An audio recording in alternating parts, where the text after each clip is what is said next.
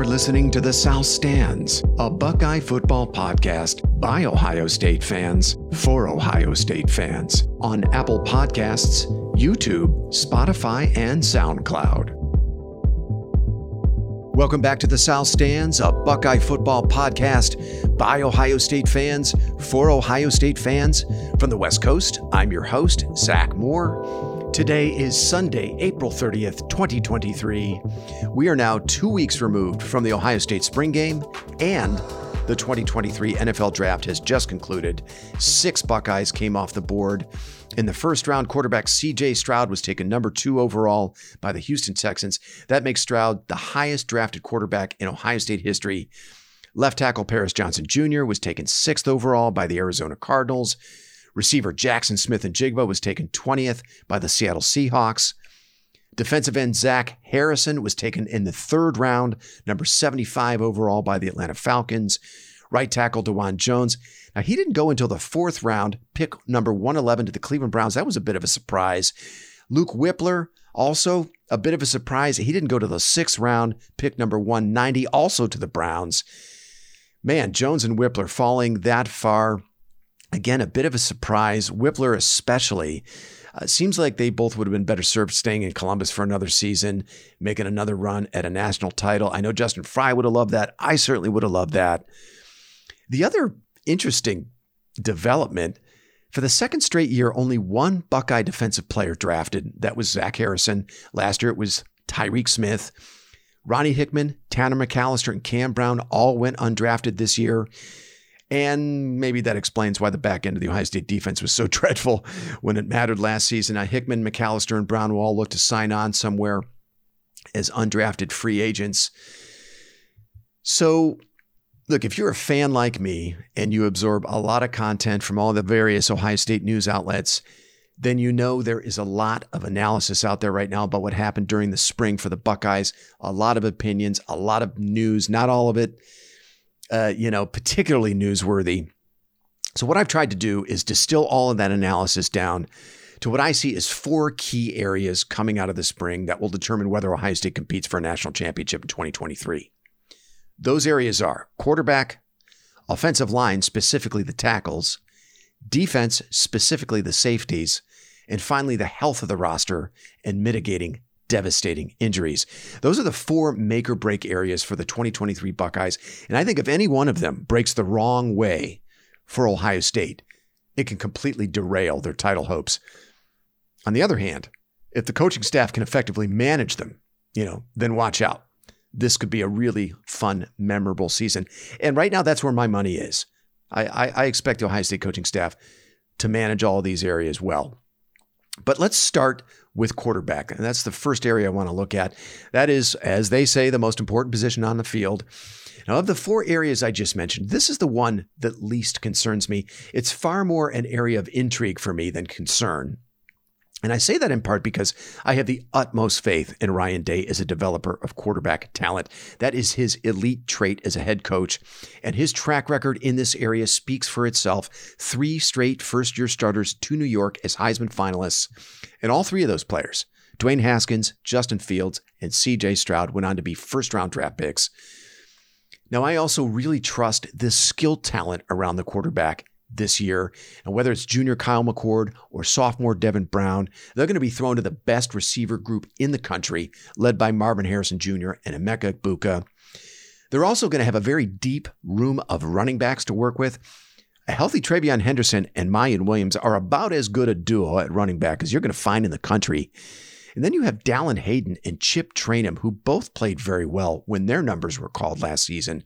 And Trayanum, for what it's worth, had a nice spring game, 110 yards on 8 carries and a touchdown.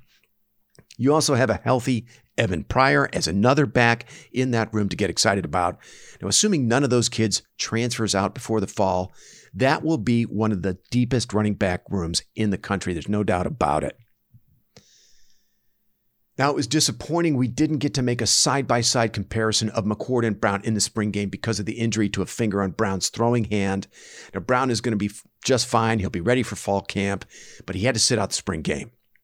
Now, I thought as a result of that injury, Kyle McCord had a chance to really get a stranglehold on the starting job, really slam the door, on the competition with an impressive performance in the spring game. But I thought McCord was just fine. He wasn't bad. He was fine. 18 of 34, 184 yards, and a touchdown pass. Now, it's worth mentioning in McCord's defense, he was without Emeka Egbuka, Julian Fleming, Travion Henderson, and Cade Stover, who all sat the spring game out recovering from injuries. Marvin Harrison Jr. only played a couple of series in that game before he was, sent to the bench. And as we know, the offensive line is still in a state of flux. Still, I was hoping to see a little more from McCord than we did. And I think he left the door ajar for Devin Brown to make a real run at the starting job in the fall. Now, you put a gun to my head. I think McCord probably wins the job, but I'm not going to count out Brown at this stage.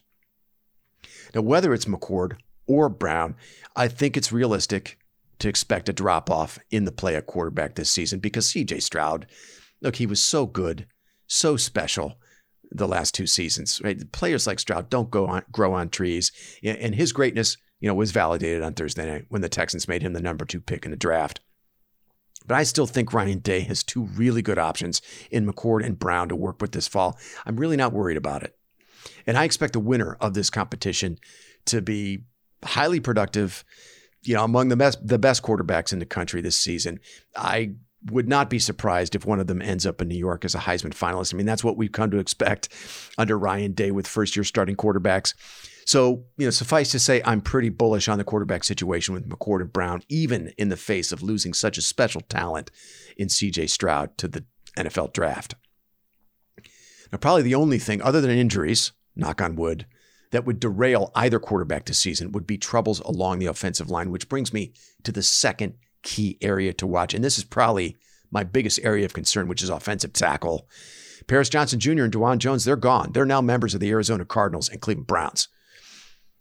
And many of the experts are going to tell you what we're seeing now along the offensive line and at tackle are the chickens coming home to roost from the end of the Greg Stroud era at Ohio State. Stud just did not do his job on the recruiting trails the last couple of seasons in Columbus. And consequently, there is nobody the caliber of Johnson or Jones next in line to replace them at left and right tackle. So that's a major concern. Now, it looks like Josh Fryer, who was their sixth man on the O-line in 2022, is in line to start at left tackle. Fryer was a 3-star prospect out of Indiana, the number 510 player in the 2020 class. And while he has become a good, solid player at Ohio State, Fryer is going to be several notches below Paris Johnson Jr. as a tackle. And there's good reason to expect a pretty big drop-off at that position in 2023. And coming out of the spring, look, there are still major questions at right tackle. Junior Zen Michalski and sophomore Tegra Shabola are battling for that job. Michalski was a 4-star player out of Indiana, the number 306 player in the 2021 class, according to 24/7 Sports. Shabola, who, by the way, many believe is much better suited to play guard than tackle, was a 4-star player out of Westchester, Ohio, the number 104 player in the 2022 class. So there's some talent there from Shabola. It's just a question of whether he's better suited to play on the interior than a tackle. So major questions there. I don't think Ohio State feels great about either player, Michalski or Shabola. And as of today, the spring transfer portal closes. And as I record this podcast, Ohio State has not yet received any offensive tackle commitments from the portal. Now, that may change by the end of the day. I hope it does. But, I'm not even sure there are any starter caliber players available in the portal anyway. Now, there is some good news along the offensive line. I mean, the interior, Donovan Jackson, Matthew Jones at guard, and sophomore Carson Hinsman at center. Those three players should be pretty good. The interior of the offensive line should be a strength. But it looks like Justin Frye is going to have to pull a couple rabbits out of his hat at tackle this season. And depth across the offensive line could also be a concern. Guard Ben Chrisman was a bit of a surprise entering the transfer portal this week. So, look, man, I don't know what to say. Offensive line is the last area Ohio State wants to be deficient heading into Ann Arbor against Michigan. And that is a game, we've learned the last two seasons that Ohio State cannot win with its quarterback and receivers alone, right? C.J. Stroud and the Ohio State receivers put up big numbers in each of the last two Michigan games. Stroud was well over 350 yards in both of those games. Ohio State had multiple receivers with over 100 yards receiving in both of those games. And it was not nearly enough. You've got to be able to run the ball. You've got to be able to control the line of scrimmage. You've got to be able to protect the quarterback against Michigan. This is a major concern in that matchup. And, look, it's not ideal against the likes of Notre Dame, Wisconsin, or Penn State either. Ohio State gets 2 of those games, Notre Dame and Wisconsin on the road. Suffice to say, Justin Fry has his work cut out for him before September. And I think this is going to have to be one of his best coaching jobs to get that offensive line ready in time for the opener against Indiana. All right, let's turn our attention to the Ohio State defense. My third area to watch this offseason. Now, look, I've been as critical of Jim Knowles as any fan. I still have major doubts that he's the savior at defensive coordinator we all thought he would be. The breakdowns of his defense in high leverage moments in Ohio State's biggest games last season were as bad as anything we saw from Greg Schiano's defense in 2018 or the Kerry Combs-Matt Barnes disaster in 2021. I mean, that's as bad as we thought it would get defensively for Ohio State, and yet it was worse under Jim Knowles in certain areas. Many of those breakdowns last season were avoidable with better situational awareness and less hubris from Jim Knowles, who, by the way, was the country's highest paid defensive coordinator last season. And it was Knowles' failure in key moments against Michigan and Georgia that cost Ohio State a Big Ten championship and a national championship in 2022. Nobody will ever convince me otherwise, and I will die on that hill. So naturally, the defense, another area of concern for me going into the summer. Now, having said all that, I think the talent on Knowles' defense just might be too big for him to fail in 2023. I think Ohio State is going to be as good as any team in the front seven this year. I think both the floor and ceiling of the defensive line are going to both be up a level in 2022 with JT Tuimoloau, Jack Sawyer, and a healthy Mike Hall. By the way, keep your eye on Caden Curry. I'm expecting something between, very good and elite from the defensive line. And I'm reluctant to just assume it's going to be elite because it's been a while since we've seen elite from an Ohio State defensive line. Personally, I think we've got to go all the way back to 2017. And that was with Nick Bosa, Sam Hubbard, and Tyquan Lewis that season. And that line could simply take over games. We saw him do it against Penn State that season. We saw him do it in the Cotton Bowl against USC. Now, I know some fans are saying, well, you're overlooking the 2019 defensive line, which was pretty special. But look, that had a singular talent in Chase Young, who was truly great. But the rest of that unit was just solid. They weren't that good and certainly not great end to end like 2017. So having said all that, though, I expect elevated play from the defensive line from Ohio State. I think that unit is going to be good enough for Ohio State to win a national championship in 2023. That is my expectation. And they might even be a very special unit that we'll talk about for years to come. I also love what the Buckeyes return at linebacker in Tommy Eichenberg and Steele Chambers. Look, anytime you can get a consensus second-team All-American to come back and play middle linebacker for you, that's a huge win. Steele Chambers, a very solid, steady performer for Ohio State at the will linebacker spot. It's good to have him back as well. But I expect C.J. Hicks to force a timeshare with Steele Chambers at the will. And there's some playmaking upside at that position now with C.J. Hicks. I think he's going to elevate the playmaking at linebacker. So I'm really bullish on the Ohio State linebackers this season. And by all accounts, Denzel Burke and Jordan Hancock at corner are completely healthy and both had great springs. The addition of Ole Miss transfer Davison Igbinosun at corner has also elevated the play in that room. I think this might be the first season since 2019 that the cornerbacks will be a strength of the Ohio State defense, which is exciting. I'm really looking forward to watching that group play. Now, the only position group that concerns me is safety, which is a very important position in this safety-driven defense. Jim Knowles typically plays with 3 safeties. He asks a lot of those players in his defense, and it was that position group that completely fell apart against Michigan and Georgia last year. And it's not for lack of talent or depth that I have concerns for 2023 in this area. To me, there are a lot of options for Perry Eliano and Jim Knowles to choose from. But right now, I'm questioning their choices because we've got 2 seniors with spotty track records leaving the spring as starters. And I'm talking about Josh Proctor and Cam Martinez. Proctor, as of right now, is the starting adjuster. That's the position played by Ronnie Hickman last year. And Martinez is your starter at cover safety. That's the position Tanner McAllister played last year. Now, look, I mean, for several years, I was one of Josh Proctor's biggest cheerleaders, but we're heading into year 6 with Proctor. I don't know what more the coaching staff needs to see. And in the case of Martinez, we're headed into year 4. The lasting memories we have of both players from last season is of them getting torched in coverage for big pass plays. In the case of Proctor, it was in the season opener on the very first play from scrimmage against Notre Dame. In the case of Martinez, it was of him getting torched against Michigan for a long touchdown.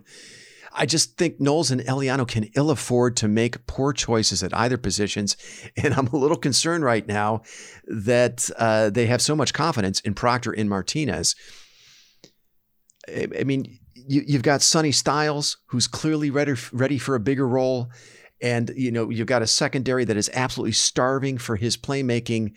Now, Styles doesn't play either of those positions, but, I mean, you could easily slide Lathan Ransom over to the adjuster and make Styles the starter at the Bandit. Honestly, quite frankly, I thought that was a done deal. I was expecting that was what would happen in the spring. It hasn't happened yet. You've also brought in a 3-year starter from Syracuse in Jihad Carter out of the transfer portal, a kid with a proven track record at the FBS level. You have an athlete in Kai Stokes who has shown really good anticipation and knows how to break on a football. He showed that again in the spring game. I mean, all 3 of those players are ready for bigger roles in this defense. So I'm a little worried, though, that those aren't the players we're talking about at this juncture. Now, we have seen older players blossom late in their careers at Ohio State, just to be fair. The examples of that are Damon Arnett, Devon Hamilton, Terry McLaurin. Those are players that really didn't do much their first 3 or 4 years with the program and then exploded in their final seasons to go on to be impact players. I sincerely hope that's what Proctor and Martinez turn out to be this season. But if that does not happen, it would be coaching malpractice to continue to give those players opportunities over the likes of Styles, Carter, and Stokes. I'm just really concerned about the choices Knowles and Eliano have made here. And I hope I'm proven wrong, right? I hope Josh Proctor and Martinez turn out to be All-Americans. But I'm very concerned. That's really my only concern with this defense. So, keep an eye on what happens at adjuster and cover safety in the fall. Ohio State safeties, as I said, gave up a lot of explosive plays last season. I mean, the 2022 season was bookended by blown plays from safeties. I mentioned them earlier, right? You have Proctor giving up an explosive play on the very first play from scrimmage in the opener against Notre Dame. You got Lathan Ransom getting torched at the end of the playoff semifinal against Georgia for a 76-yard touchdown. And there were a bunch of other ugly moments in between by the safety group. Knowles and Eliano have to get this right in 2023. And the good news is they have more options this year than they did last year. So let's hope they make better choices. Finally, the last make or break area I'll be watching this season is with player injuries. What in the bloody hell happened last season with all the injuries? In my 42 years as an Ohio State fan, I have never seen so many injuries in a single season and to so many key players as we saw in 2022. And I understand it's a violent game. Some injuries are inevitable, but the sheer volume last year just seemed extraordinary to me. And it seemed like the medical staff really botched the Jackson Smith and Jigba and Travion Henderson injuries in particular. I mean, it didn't seem like either player got sound guidance from the medical staff. They were both pressed back into duty way too soon. And as we know, as a result, neither was available when Ohio State really, really needed them. And in the case of Henderson, it also seemed like his teammates and coaches didn't really believe he was truly injured, which is a whole nother problem. It's a whole nother podcast. There were also lingering injuries to Mike Hall Jr., Mayan Williams, Denzel Burke, Cam Brown, Jordan Hancock, and Matthew Jones that all had major impacts on the season. It was weird because it seemed like players were getting injured a lot during practices in between games. And we'd see kids play a full game on Saturday with seemingly no issues. Then by the following Saturday, they were unavailable. There are whispers about issues with the playing surface, both in the shoe and at the Woody. It's the same surface the NFLPA wants ripped out of NFL stadiums because of risk of injury to players. What's going on there? Right? Why is this not a high priority? I mean, I think this should be the athletic department's highest priority, looking into what's going on with this playing surface if there's a high risk of injury to players with it. This needs to be a top priority for the athletic department. I mean, everything about how Ohio State handled injuries last year was just utterly annoying, even down to the total vacuum of information around them. I don't think the program ever does the players any favors by being so coy with the media about injuries. I absolutely fucking hate it. It's actually the only thing about Ohio State football that I hate is how they handle injuries. Now, I sincerely hope there is some serious self-reflection this offseason by the medical staff, by the strength and conditioning people, by the coaching staff. I mean, they have to get this right in 2023, or it could totally derail the season. All right, that's going to do it for me. Unless there are some major developments over the next few months, and remember, no news is good news at this time of the year, I don't anticipate you'll hear from me again until early to mid-August. So until then, thanks so much for listening, and go Bucks.